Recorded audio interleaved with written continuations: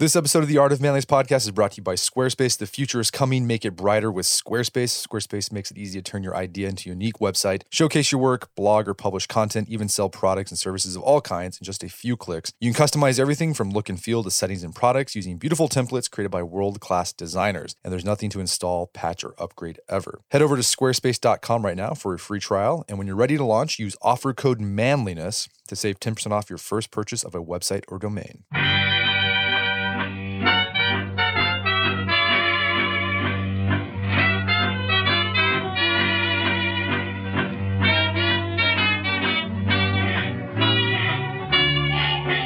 Brett McKay here, and welcome to another edition of the Art of Manliness podcast. When you hear self-reliance, what do you think of? Living off the grid in a cabin somewhere, doing everything yourself and pulling yourself up by your bootstraps? Do these images get at what it really means to be self-reliant, or is there a deeper, even more profound meaning to be grasped? Indeed there is. My guest today is here to help us unpack it. His name is Kyle Eschenroeder. He's a regular contributor here at AOM, and we've just published a little pocket guide filled with his meditations on what it truly means to be self-reliant. Today on the show, Kyle and I discuss what most people get wrong about self-reliance and how he defines it. We then get into specific tactics you can use to trust yourself more, like spending time in solitude, developing an inner scorecard like Warren Buffett, not seeking advice when you're first starting a big project, and using intentional introspection. Kyle and I then discuss how to jive self-reliance with belonging to a community and how to know if you're becoming a more self-reliant man. Developing a self-reliant mindset is more difficult than ever in our modern world, and yet vital to living a satisfying life on your own terms. You don't want to miss this show. After the show's over, check out the show notes at aom.is/self-reliance. You can also buy a copy of the Pocket Guide to Self-Reliance at store.artofmanliness.com.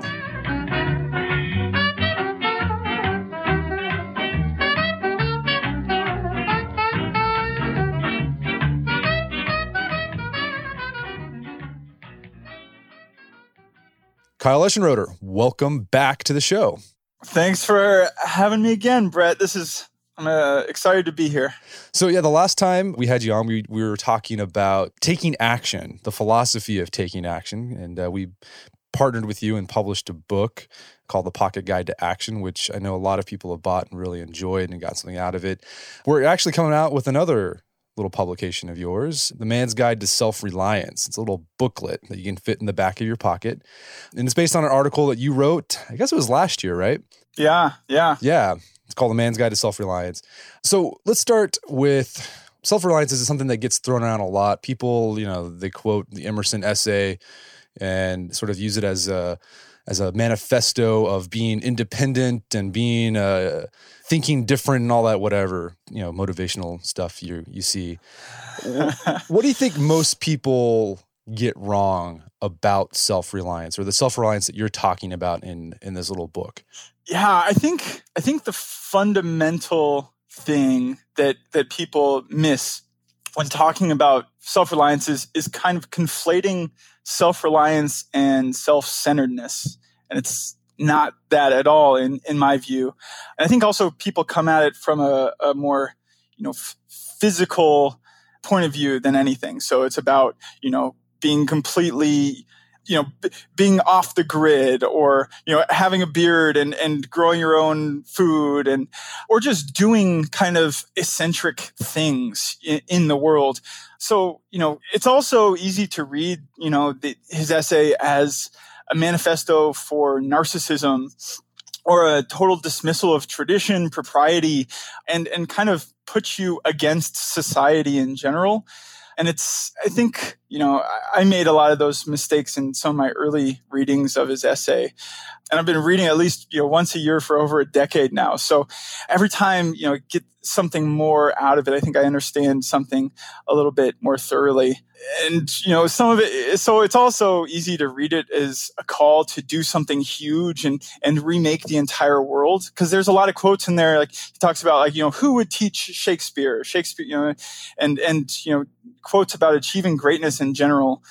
But fundamentally, the essay, its most important parts are about asking us to live our lives from our center and to actually pay closer attention to what's inside us, outside of us, but in general, just kind of come at the world from a deeper self-trust. And that doesn't necessitate doing anything crazy, breaking society, denting the universe or anything like that.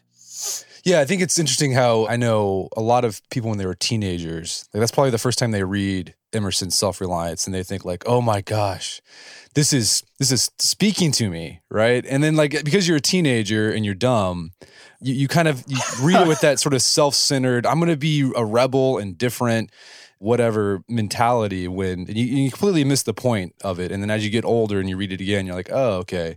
That's what he was actually talking about. Exactly. And, I actually recently read one of his essays. It's an essay on manners, which is all about propriety. And you see him balance these ideas of, yes, you can get away with a lot in society. If you're being self-reliant, if you're acting from your center, you will get away with a lot of eccentricities.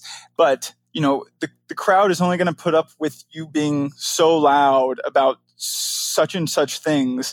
And it's not an expression of self just to kind of be loud and obnoxious. That's not the point. The point is, exploring those boundaries and trusting yourself. But yeah, like you said, it's not about becoming a narcissist. Yeah. Well, and another transcendentalist, a guy who is Thoreau, right? These are contemporary of Emerson. And that idea of like being self-reliant doesn't mean you have to do something huge, right? And something grand. Thoreau obviously did. We were still talking about his work today, but I think what's interesting about him with his trajectory of his career, when he was a young man, he had this ambition to go to New York and just make a splash on the literary scene. He wanted to be a big name there, and he went out there and he failed completely, trying to write this, the great whatever American novel or whatever. So he goes back and he goes to Walden Pond and he just writes about nature and some other thoughts. And like that little thing, like he wasn't even trying to like be huge and big and important. That little thing, that's the thing that made him huge and big and important, was when he started just following that, following his bliss, whatever it is you want to say. Yes. I think that's awesome. That's a perfect example of self-reliance. And I think, another aspect of that too, that I think, people put so much emphasis on self-reliance and, finances or being self-contained, taking no help at all. Of course, while Thoreau was writing on Walden Pond, it was, on land owned by Emerson, right? So he was getting help to follow that inclination. So, okay, we've talked about what self-reliance is, and it's not self-centered. It's a maturity. It's an understanding. It's just looking at within and following that voice inside of you. Doesn't mean you're necessarily going to make a huge dent in the world. But let's kind of get a positive definition of self-reliance. So what are some of the attributes of self-reliance that you think are really captured when Emerson was talking about self-reliance? Yeah, these things are so hard to define. And I think we, spend a lot of this little booklet, trying to get at what it is and what it's not. So it's one of these ideas you can point at from a bunch of different ways, but it's tough to kind of wrap up in something tidy. But if I'm going to try to do that, I would say, something like maintaining sovereignty over the self in a connected, civilized world. And I think that points to the importance about, being inner-directed in such a way that your decisions and opinions are defined primarily by your own experience of the world.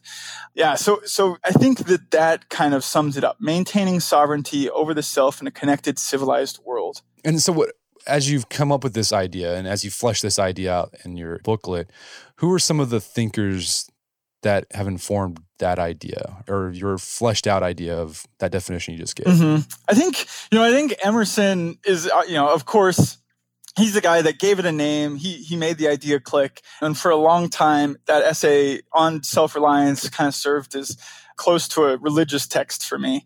But the Stoics, especially Seneca, have helped inform at least my conception of self-reliance, especially in the way they use reasoning to see things more clearly. I think Nassim Taleb is the modern thinker who's informed my idea of self-reliance the most. And it's partly because of his ideas, but mostly just because the posture he takes in the world. He's willing to, say anything, piss off anybody. So I think, to some degree, he represents a certain mode of self-reliance. And then there's an Indian sage, Krishnamurti, who really informed the experiential side of how I see self-reliance. And, he just does such a great job at talking about direct experience and making it clear how much learning happens in a direct experience that is impossible through secondary experience, through hearing other people talk about what they're seeing or what they've done, and really focusing on all the learning that can happen from your direct experience. And then the person who's changed my idea of self-reliance the most recently has been Milton Mayeroff, who is the author of this little book called On Caring. It's a short book and really incredible. And he has some really potent ideas about becoming yourself through serving something else that really helps cut out that narcissistic possibility or potential reading of self-reliance. And his ideas on, becoming more of yourself through serving another more intensely really kind of made a bunch of sections of Emerson's essay pop that I kind of ignored before because maybe I just didn't really get them. And I hate to talk about it in such vague terms right now, but we'll touch on those later, I'm sure. But so it's also, self-reliance has been one of those central ideas that, hit me early as a teen, like you were talking about. And so it became this kind of vortex. So everything that I'm reading, brings itself to self-reliance in one way or another. And so now I have in my commonplace book where I kind of collect ideas, I have this huge section on self-reliance and things that point to it in different ways. And yeah, we'll get to a distillation of a bunch of those in the next few minutes, I'm sure. Sure. And do you think this type of self-reliance that you're talking about, is it hard to develop? And if so, why? Yes, I think it's incredibly, incredibly difficult. We have interdependent relationships with everything, especially the people in our life. So, and, extension of that, society. I think, self-reliance is an internal thing. So it's hard to create objective feedback loops that we would normally use to develop skills, and it's contextual. So even when we're talking about it, when we try to define something, it's very difficult because it's a posture more than anything. So, we can't define a set of things to do. And then if you do those things, that means you're self-reliant, right? Because if you're following something blindly and, following stuff, it doesn't matter how physically independent you are from the world. That doesn't mean that you have a self-reliant posture. And beyond that, it's a constant practice. The default is to be pulled off center, and it just takes a lot of effort and attention to remain self-reliant. So let's talk about some of these specifics that you can, practices, meditations that you can take or do to develop self-reliance. So you start off talking about solitude. What role does solitude play in developing self-reliance, and what kind of solitude are we talking about here? Yeah, I think part of it's, solitude, we're talking about it in a physical and mental. And I think solitude allows you to get in touch with your inner voice that can get drowned out in day-to-day life. And of course, that only happens if you're using solitude in a proper way, right? So that's, if you're spending your time, by yourself, but then you're consuming random content or playing video games, that's not getting you in touch with what you think and what you believe. That's just outside distractions creeping into your physical solitude. So it's still kind of mental chaos. So, I would define, solitude, physical and mental solitude is an area in which you're able to be physically alone, but also be alone with your thoughts. So you can actually witness what you think, what you believe, and see how you're considering things in life. Gotcha. And so how do you go about, because secluding yourself digitally is hard, right? Because if you have a phone, you might work on your computer. So what are some things that you do to digitally seclude yourself? Yeah, so that's the tough one, right? Digital seclusion. I think airplane mode is our friend on our phones. Having periods of being unplugged is really helpful.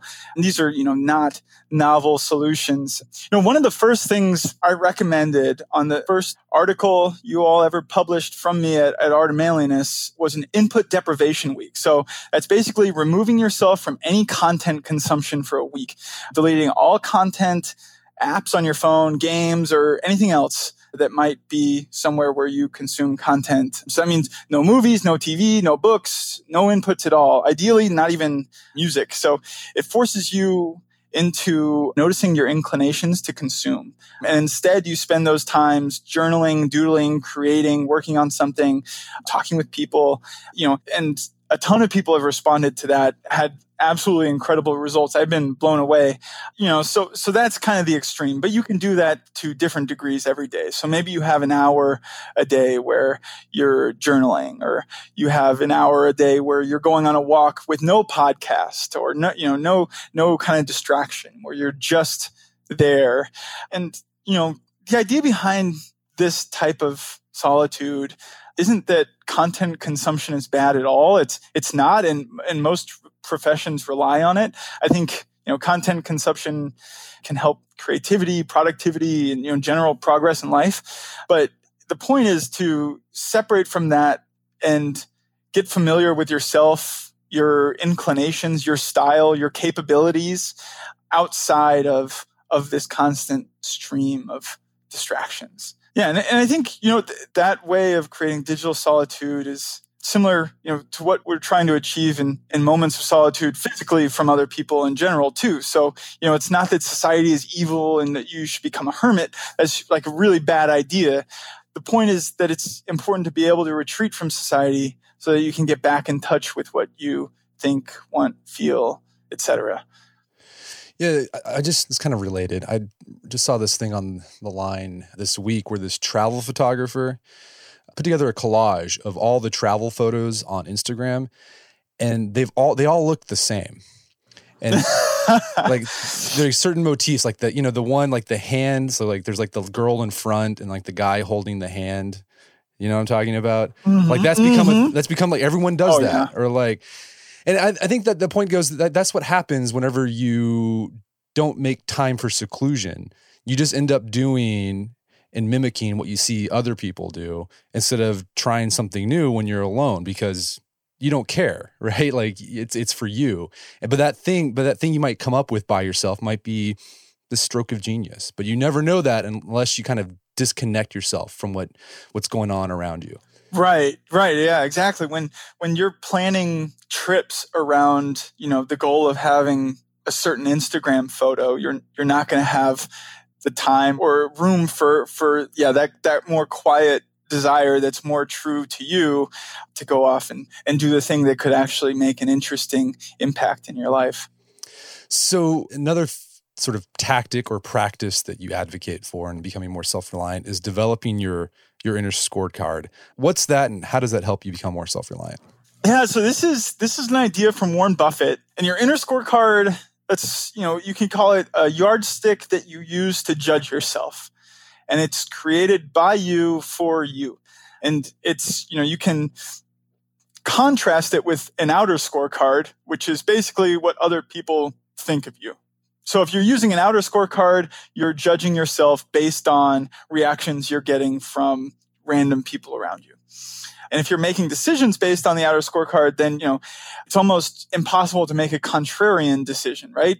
Which means it'll be just about impossible to realize incredible returns, whether it's, an investment idea or an idea for a business or anything else. It's going to be difficult to break out, and it's going to be difficult to stay sane because the world is really fickle in how they judge you. And if you're relying on them for kind of guidance on what to do next and how to think about yourself, you're going to end up just really confused and kind of in a bad place. So, but if you stick to your inner scorecard, you'll be able to reliably make better decisions and handle the ups and downs that come with those decisions more easily because you know that you're following the rules you set for yourself. And it gives you some reliable standard to judge yourself by. I kind of see it as a tool to go with the saying, don't care what other people think. And that's not to be taken, all the way. So I came across a really interesting Warren Buffett quote the other day. He said, someone asked him why he loved going to work every morning. And he said, because I get to paint my own painting and I like the applause. And so that brings up kind of a difficult question, which is, can we care about what other people think, and still remain self-reliant? And I think that we can, as long as we, maintain our dedication to the internal scorecard, that we select the people whose opinions we care about, at least somewhat carefully, and make sure that, make sure that we know when they're wrong, right? So having an inner scorecard can help you determine whether or not the applause or booing you're getting from the crowd is valid. And just to be conscious in general that somebody else's opinion is driving us, and to what degree. I think that there's a balance to be had there. So using the internal scorecard is kind of the primary thing without pretending that nobody's opinion matters to you, which I think is impossible in a world as, interconnected as ours and as a member of a species who's so thoroughly social.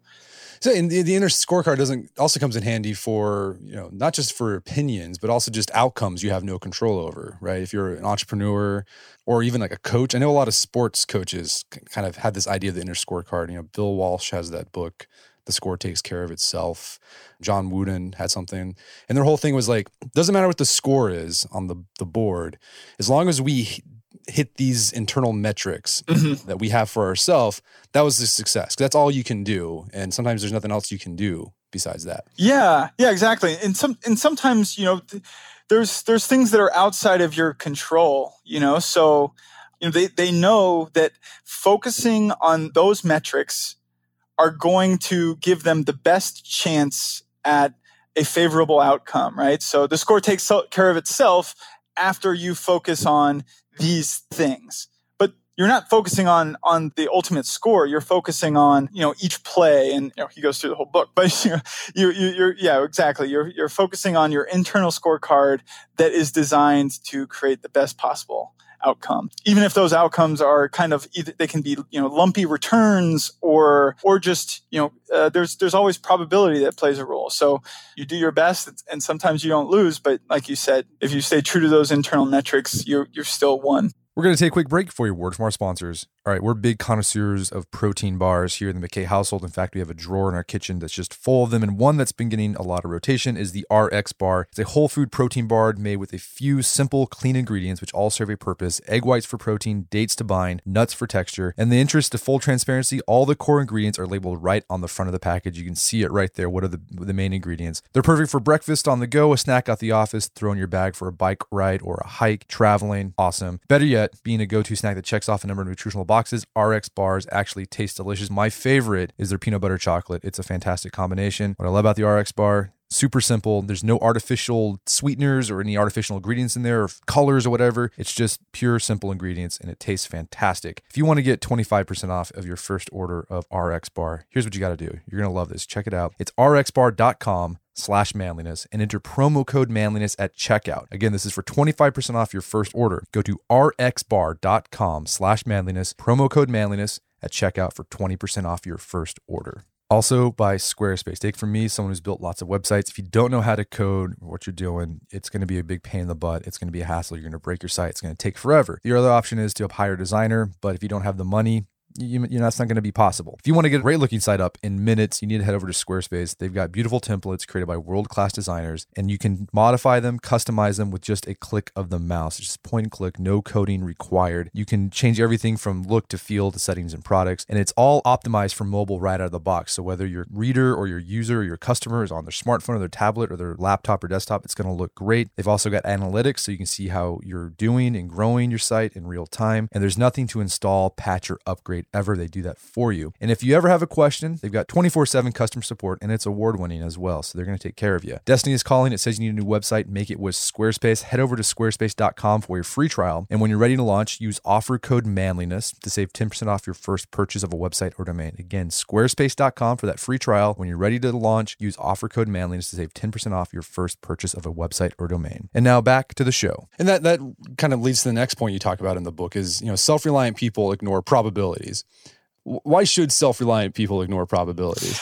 I think, so I think I should preface this by saying that we shouldn't ignore all probabilities in general. But I think the self-reliant person is going to ignore probabilities about the chances of accomplishing what they want to accomplish. So there's a few reasons for this. First, Peter Thiel said, "You are not a lottery ticket," a famous investor. And I think that's, you are not a lottery ticket. So any set of statistics inherently ignores huge factors that will actually determine your chance at success. So they don't take into account things like your experience, your network, your team, resources, your talent, your grit, ingenuity, commitment, all sorts of things.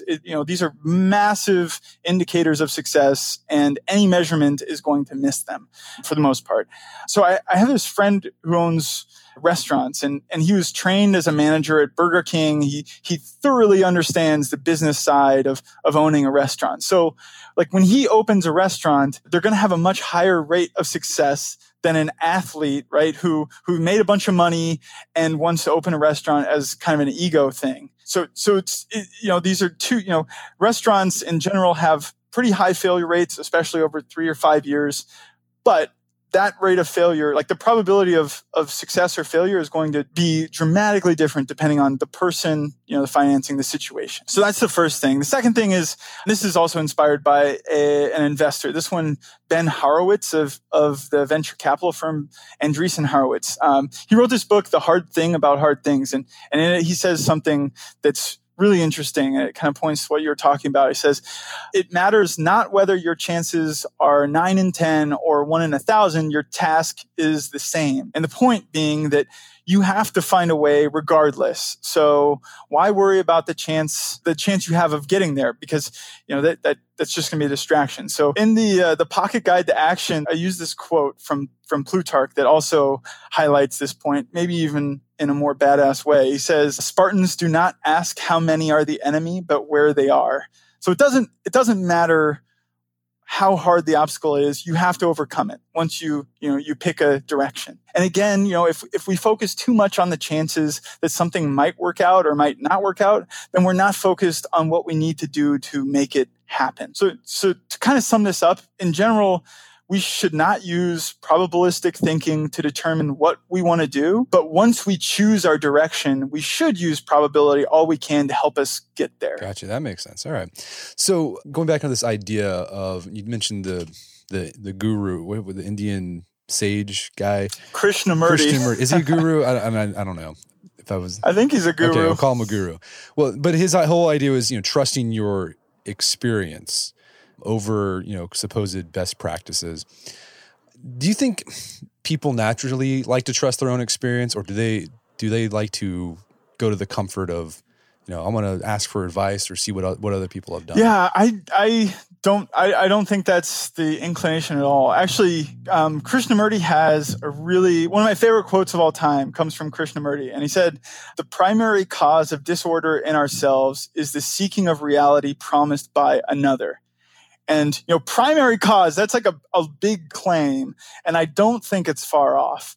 Because you see this, I have a lot of experience with this I used to help people start e-commerce companies. I could tell right away who was going to succeed and who was not. The people who were going to succeed were people who took whatever suggestions we gave them, tried them out, took a ton of action on it, and found new obstacles, or found that, hey, this isn't working for me in this situation. So people that were willing to fail with little pieces of information without a complete picture ended up making a ton of progress. People who failed without fail, who just did not progress, are people that kept coming back week after week, wanting an entire explanation of a whole process. Tell me how a business works. Well, a business is one of the most abstract, difficult problems to solve in general. And if you're not willing to gain the knowledge that comes with direct experience from that, you're not going to make any progress. Nobody can tell you exactly how to do it. People can lay out frameworks. They can, lay out general rules, pitfalls to avoid. But if you're unwilling to actually try to sell something, it's never going to work. And so, yeah, that's, you see this in, it's the phenomena of the wantrepreneur. It's like, there's a whole industry serving a group of people who have jobs that are kind of dissatisfied with them or very dissatisfied with them.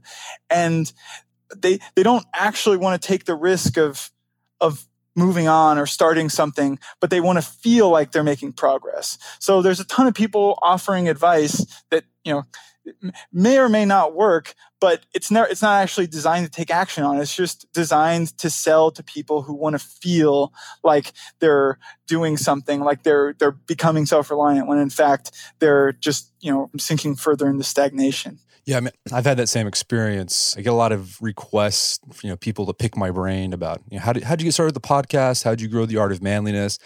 And I would give advice to people, pretty much all the time. But then I discovered something. I'd follow up with these guys 3 or 6 months later. And I was like, hey, how are things going? Did you get started? And pretty much 9 out of 10 of them had not. They had not taken action. And they were like, oh, I'm still planning. I'm still looking into it. And so now my policy is if someone asks me hey, I'm thinking about starting a blog, can I, take you to lunch for an hour and talk about it? And I was like, look, how about this? You get started, come back to me 6 months after you started and come with specific questions or roadblocks you hit. And I found those conversations when people take me up on that are much more productive, because the advice that I could give them about starting a blog probably wouldn't be very useful, because I started mine in 2008. And the whole ecosystem online was different as it is today. I got a lot of traffic from delicious.com or whatever, and that does not exist anymore. Right? So that wouldn't be useful advice. The people have to experience on their own to figure out what works for them and what doesn't work, and maybe go to someone when you come up to a problem, when you've cranked all your widgets and you couldn't find out an answer, then maybe go get some advice. Yeah, exactly. I think, part of one of the mechanisms that you're using there is actually tricking folks to get direct experience so that they actually end up trusting themselves a little bit more with the problem. If I make any progress or can show Brett that I've tried anything, then he'll give me some useful advice. So you're tricking them into oh wait, I can solve all these problems myself. And then when I come up to a really hard one, Brett could give me specific of how he dealt with similar problems in the past, right? It's probably different technology, but the shape might be similar. And so at that point, your advice is probably going to be invaluable and fun to give, because it'll be used, right? He'll have momentum, or she'll have momentum. And yeah, I think when people ask for too much advice up front, they're robbing themselves of that direct experience, which is a much more important teacher than I think anybody else. Yeah, and if you're a college student, this also comes in handy, because I knew a lot of college students who would, or I did this too when I first started, when I was my freshman year, is I would go to the office hours and just sort of just vomit questions all over my teacher, and they were overwhelmed, and we didn't really make any headway. And I think I had finally one professor's like, here's what you do. Go back, read this stuff, try to answer all these questions on your own. If you hit a question you cannot answer, then come talk to me. We'll set up an appointment about that specific question. And then from then on, that was my strategy going into teachers' appointments during the office hours. Like I had 1 or 2 questions. That was it to ask them. And everything else I try to figure out on my own. Yeah, that's awesome that you figured that out early, you know? Yeah. So I think, advice is just so confusing if you don't have anything to do with it. So again, this bias should be not towards seeking advice, but like action first, like going back to the pocket guide action, questions later, maybe. Exactly. Yeah.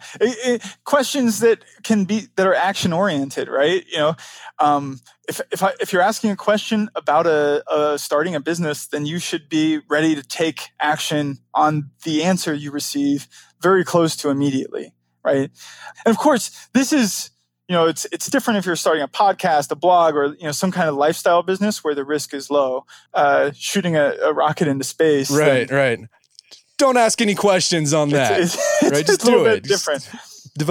Make a launch pad in your backyard. Yeah.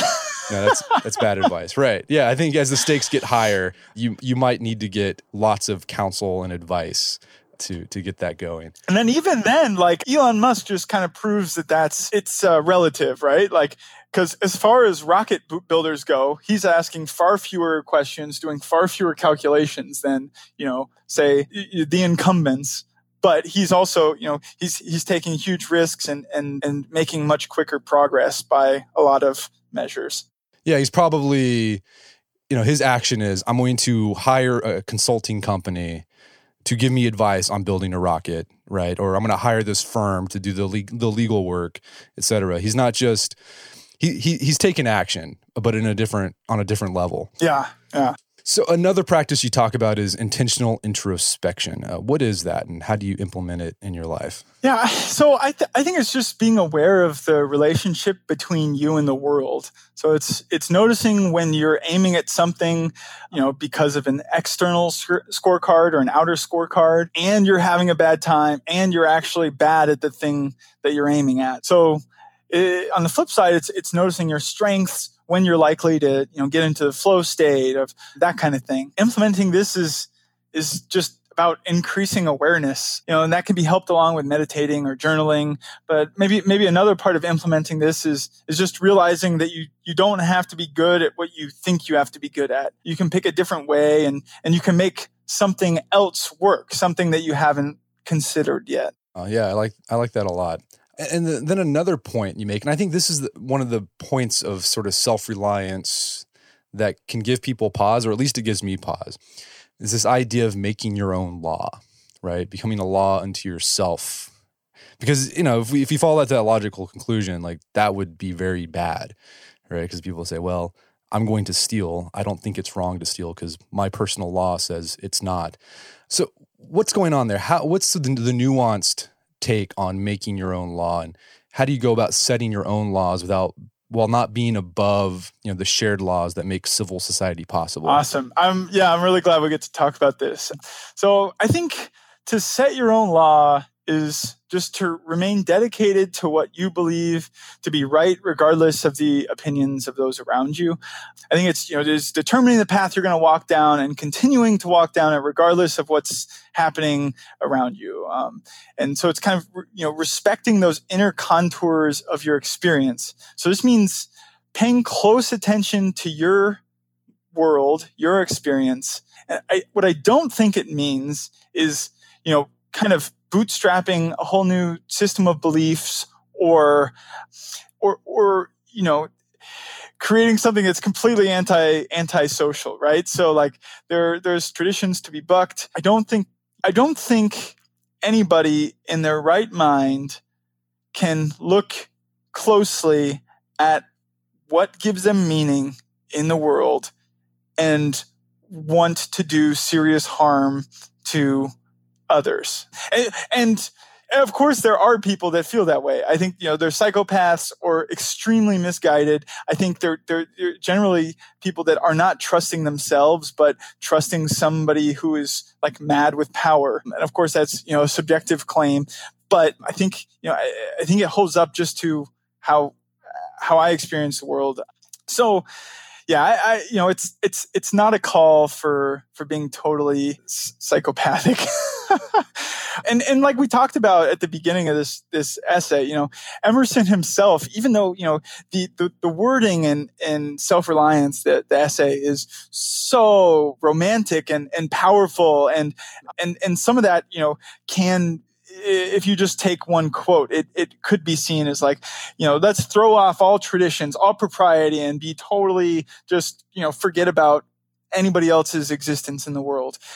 But I think, if you temper this with some of Emerson's other essays, especially his essay on manners, we want to be loved as humans, at least by some people. And the only way to do that is by acting in a way that's lovely, as Adam Smith might say, as exuding loveliness. So I think anybody who's honest with themselves about what they truly want and what's important with themselves in life isn't going to be totally antisocial. Like, you don't come to the conclusion that you're going to do harm to humanity and that's how you're going to get love in this life.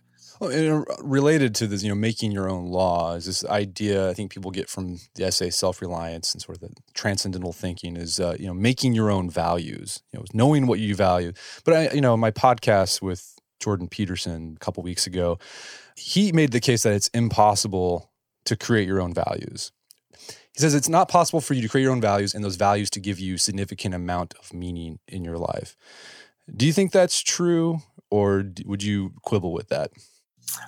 So I think it's mostly true, and I would quibble with that a little bit anyway. So I love that. I love that interview, and I'm really happy that I get to talk about it with you. So I love, Peterson used in that conversation with you, as I remember it. I think he said that we can't create meaning, but we can kind of discover and co-create it. I think his wording co-create paired with discovery is really potent and useful. So I think this is also a good time to bring up that I don't think that the self-trust we're aiming for in becoming self-reliant is strictly based on our conscious ideas. So I think that it's actually a deep trust in your ability to navigate the world, including society.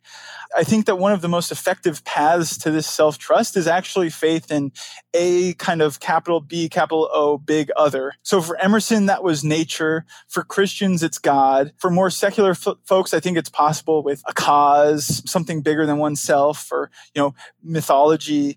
So the law that you set in serving this other is the law that you're setting for yourself. And these laws are generally shaped by patterns or underlying rules beyond the grasp of consciousness, I think. So when we talk about, when it comes to self-reliance, setting your own laws and abiding by them, it's usually more of selecting what you find to be most true to yourself.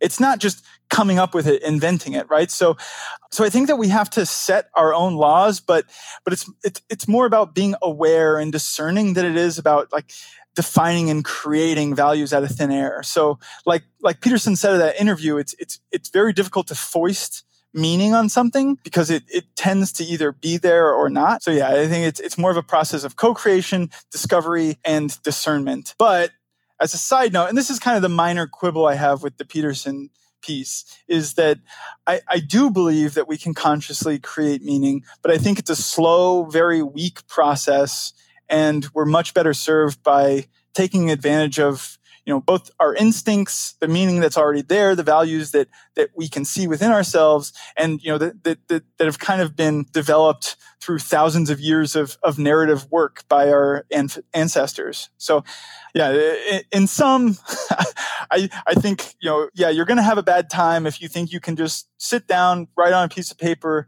your values, and those pulling those out of thin air. I think you're better served by discovering values and choosing them consciously from your experience in the real world. Yeah, this reminds me a lot of a conversation I had with Matthew Crawford a couple of years ago. A guy who wrote Shop Classes Soulcraft, but the one really interesting book we talked about was The World Beyond Your Head. And one of the points he made, the cases he made, was that if you really want to become an individual, this is kind of saying what you're saying, you need to submit yourself to what he called it tradition, but it could be something bigger than yourself. And you might think, well, that's kind of weird. That's counterintuitive. How would submitting yourself to tradition allow you to become a unique, independent individual? In his case was like, you have to have a framework in order to differentiate yourself. If you're just sort of trying to be different from everything else that's different, like that's hard to do because you don't have a framework. Okay, what is different?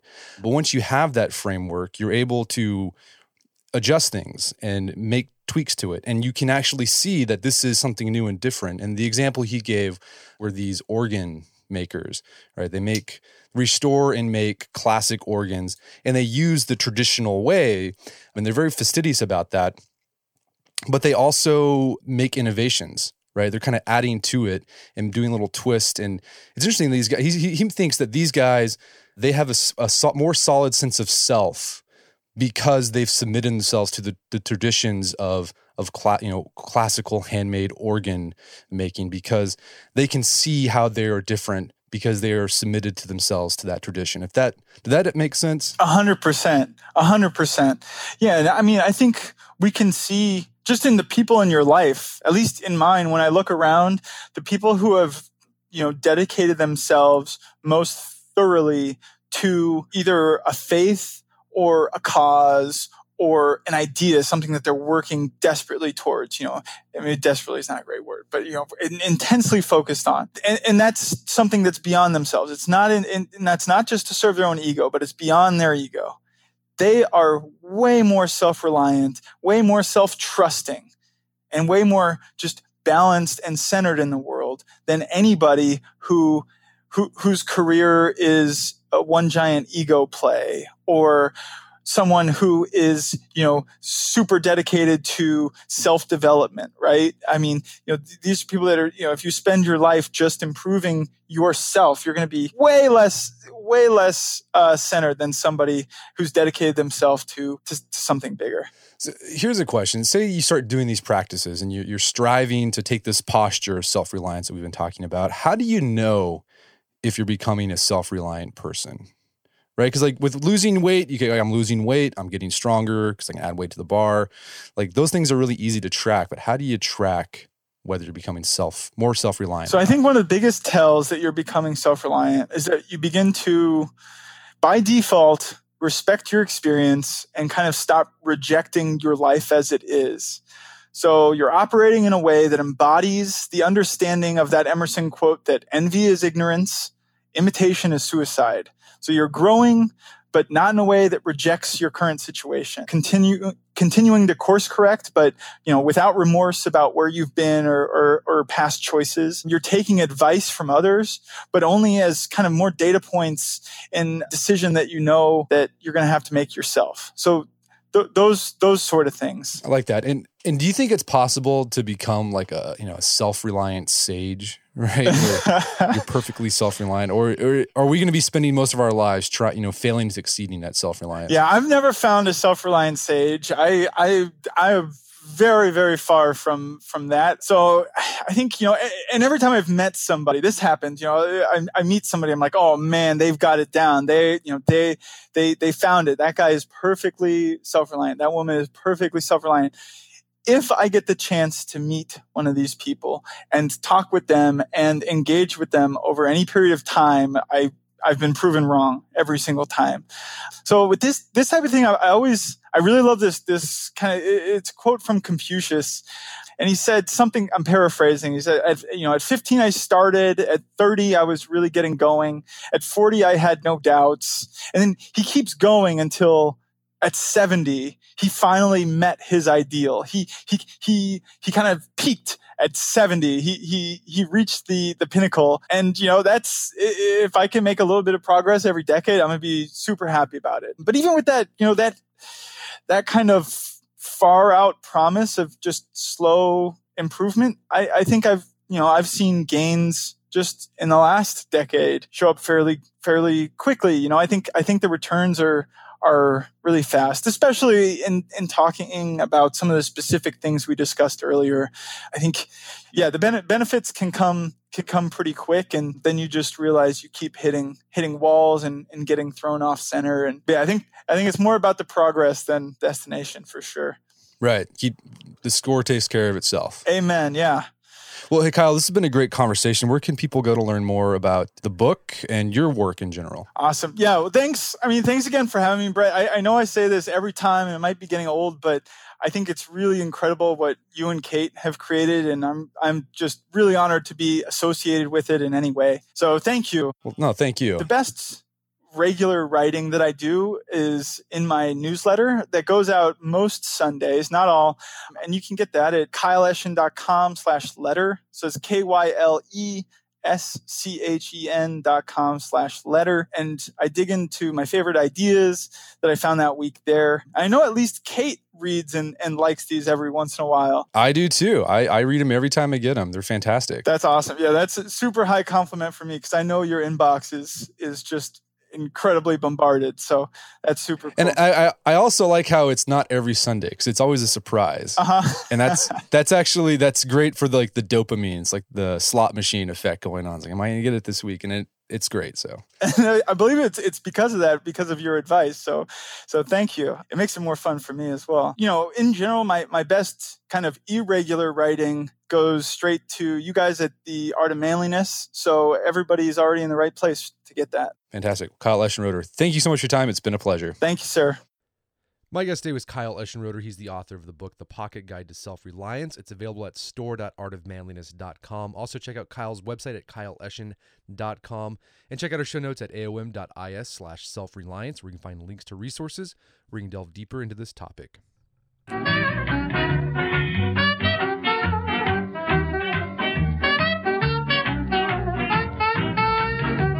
Well, that wraps up another edition of the Art of Manliness podcast. For more manly tips and advice, make sure to check out the Art of Manliness website at artofmanliness.com. If you enjoy the show, if you got something out of it, I'd appreciate it if you take 1 minute to give us a review on iTunes or Stitcher, whatever it is you use to listen to a podcast. Helps out a lot. And if you've done that already, thank you so much. Please share the show with a friend or family member who you think they get something out of it. We'd also appreciate that. As always, thank you for your continued support. Until next time, this is Brett McKay telling you to stay manly.